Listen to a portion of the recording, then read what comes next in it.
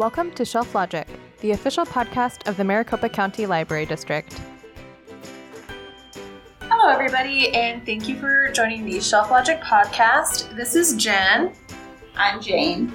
I'm Jillian. And today we are actually going to be going over something kind of interesting. We're going to be reviewing some Hoopla titles, if you're familiar with Hoopla, which is one of our digital ebook and e-audiobook services. Jane found all these cool kind of like summarized books and e-audiobooks, and so we thought we would kind of jump in and see what they were all about.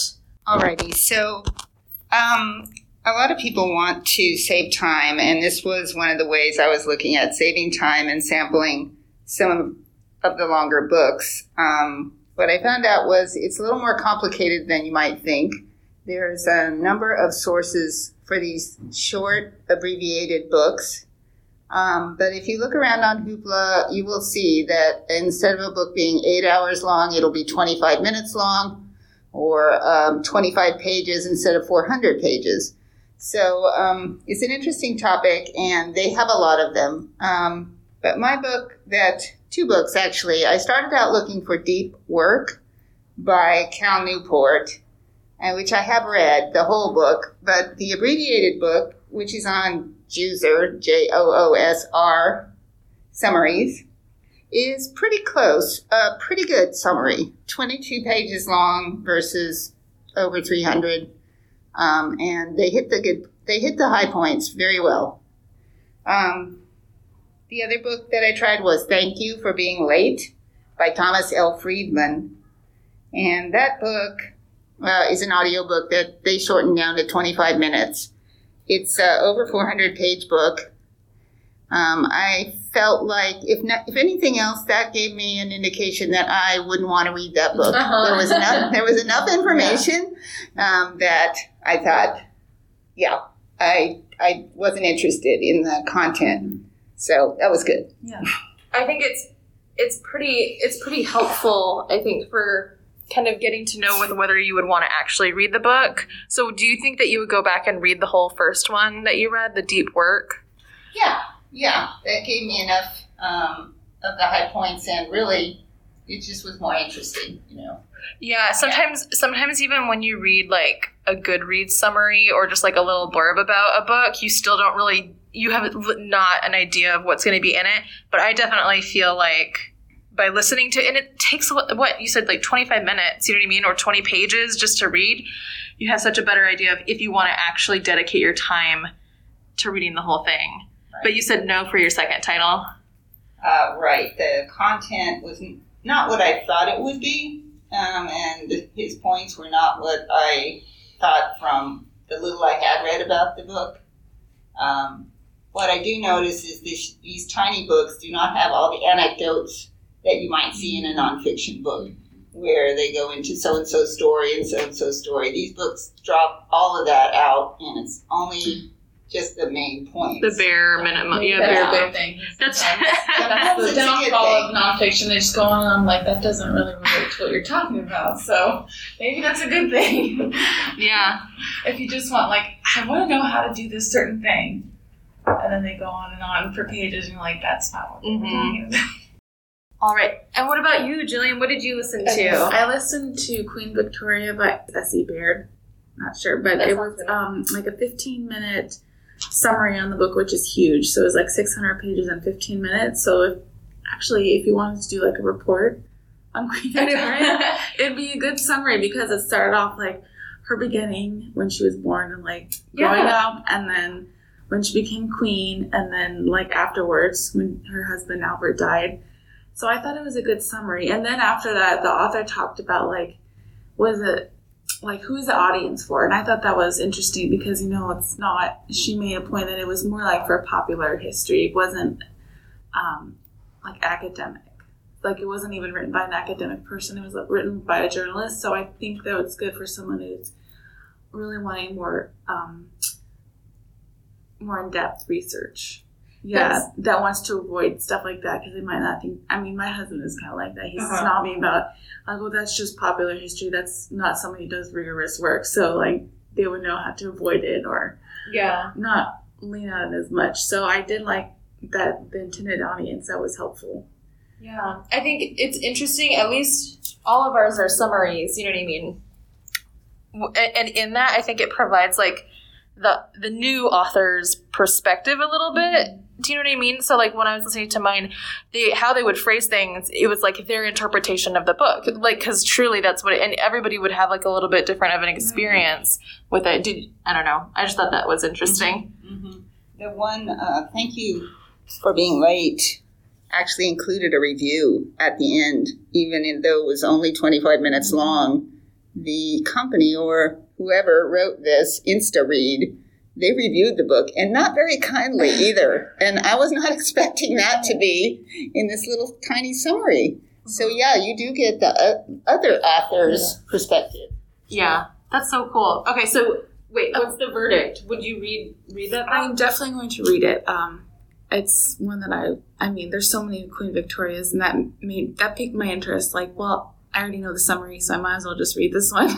Right. And I also thought it'd be good for us as staff to tell patrons, like if they're on the fence about something or they're curious, like why don't you go and listen to this? It's only 15 minutes of your time, and then you can decide if you want to read the full thing. So it's a good like reader's advisory strategy. Yeah, I think that's really, really good. And to be honest, it's really good for us too, because we can listen. Like, oh yeah, I don't. Yeah, just read. Just listen to this. I know. We don't have enough hours in the day to read everything. We don't, and so. But now think about this. We just got 4 books out of the way. Yeah, 20 minutes.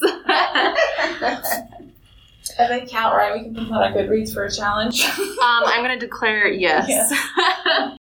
At least you can put the summary. I wonder if the summary is on Goodreads. I don't know. But yeah, like Jane, and was yours on a specific like brand of book summaries? Did it have? I think it was InstaReads. I think InstaReads on. Okay, so yeah, it's interesting because it seems like a few different like, I don't know, publishers or like houses that are creating these summaries. Mine was called Flash Books.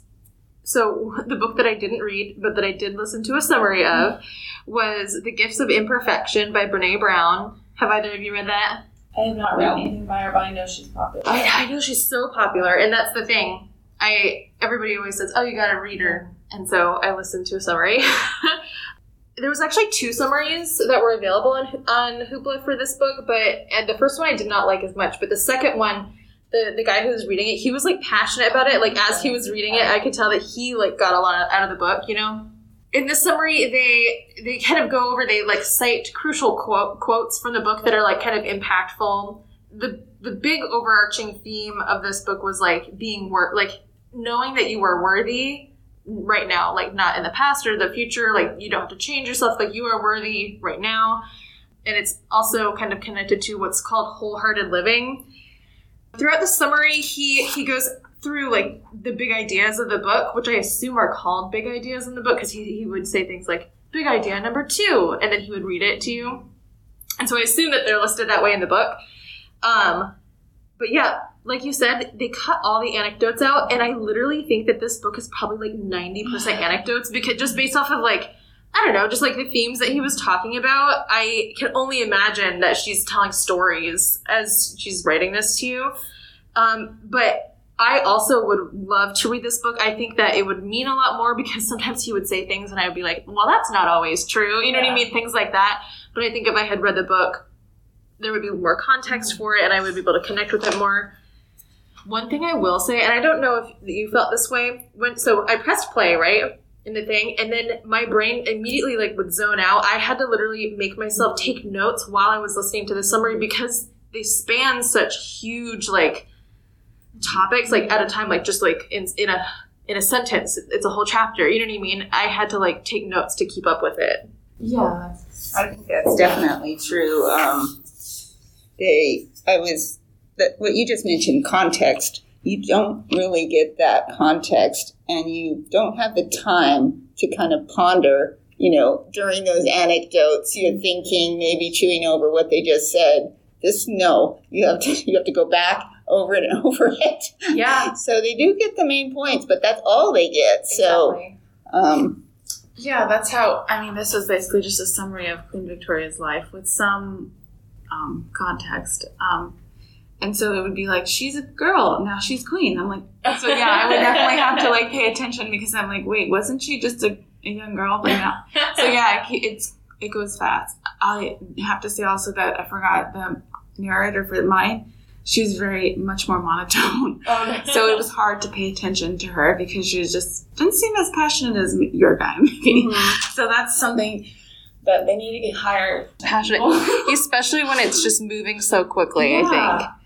But yeah, I mean, I'm really glad that you discovered these, Jane, like just by searching on Hoopla, because I think they're a really good tool. I think that we should be aware of because we can use them as staff to get more ideas and understand.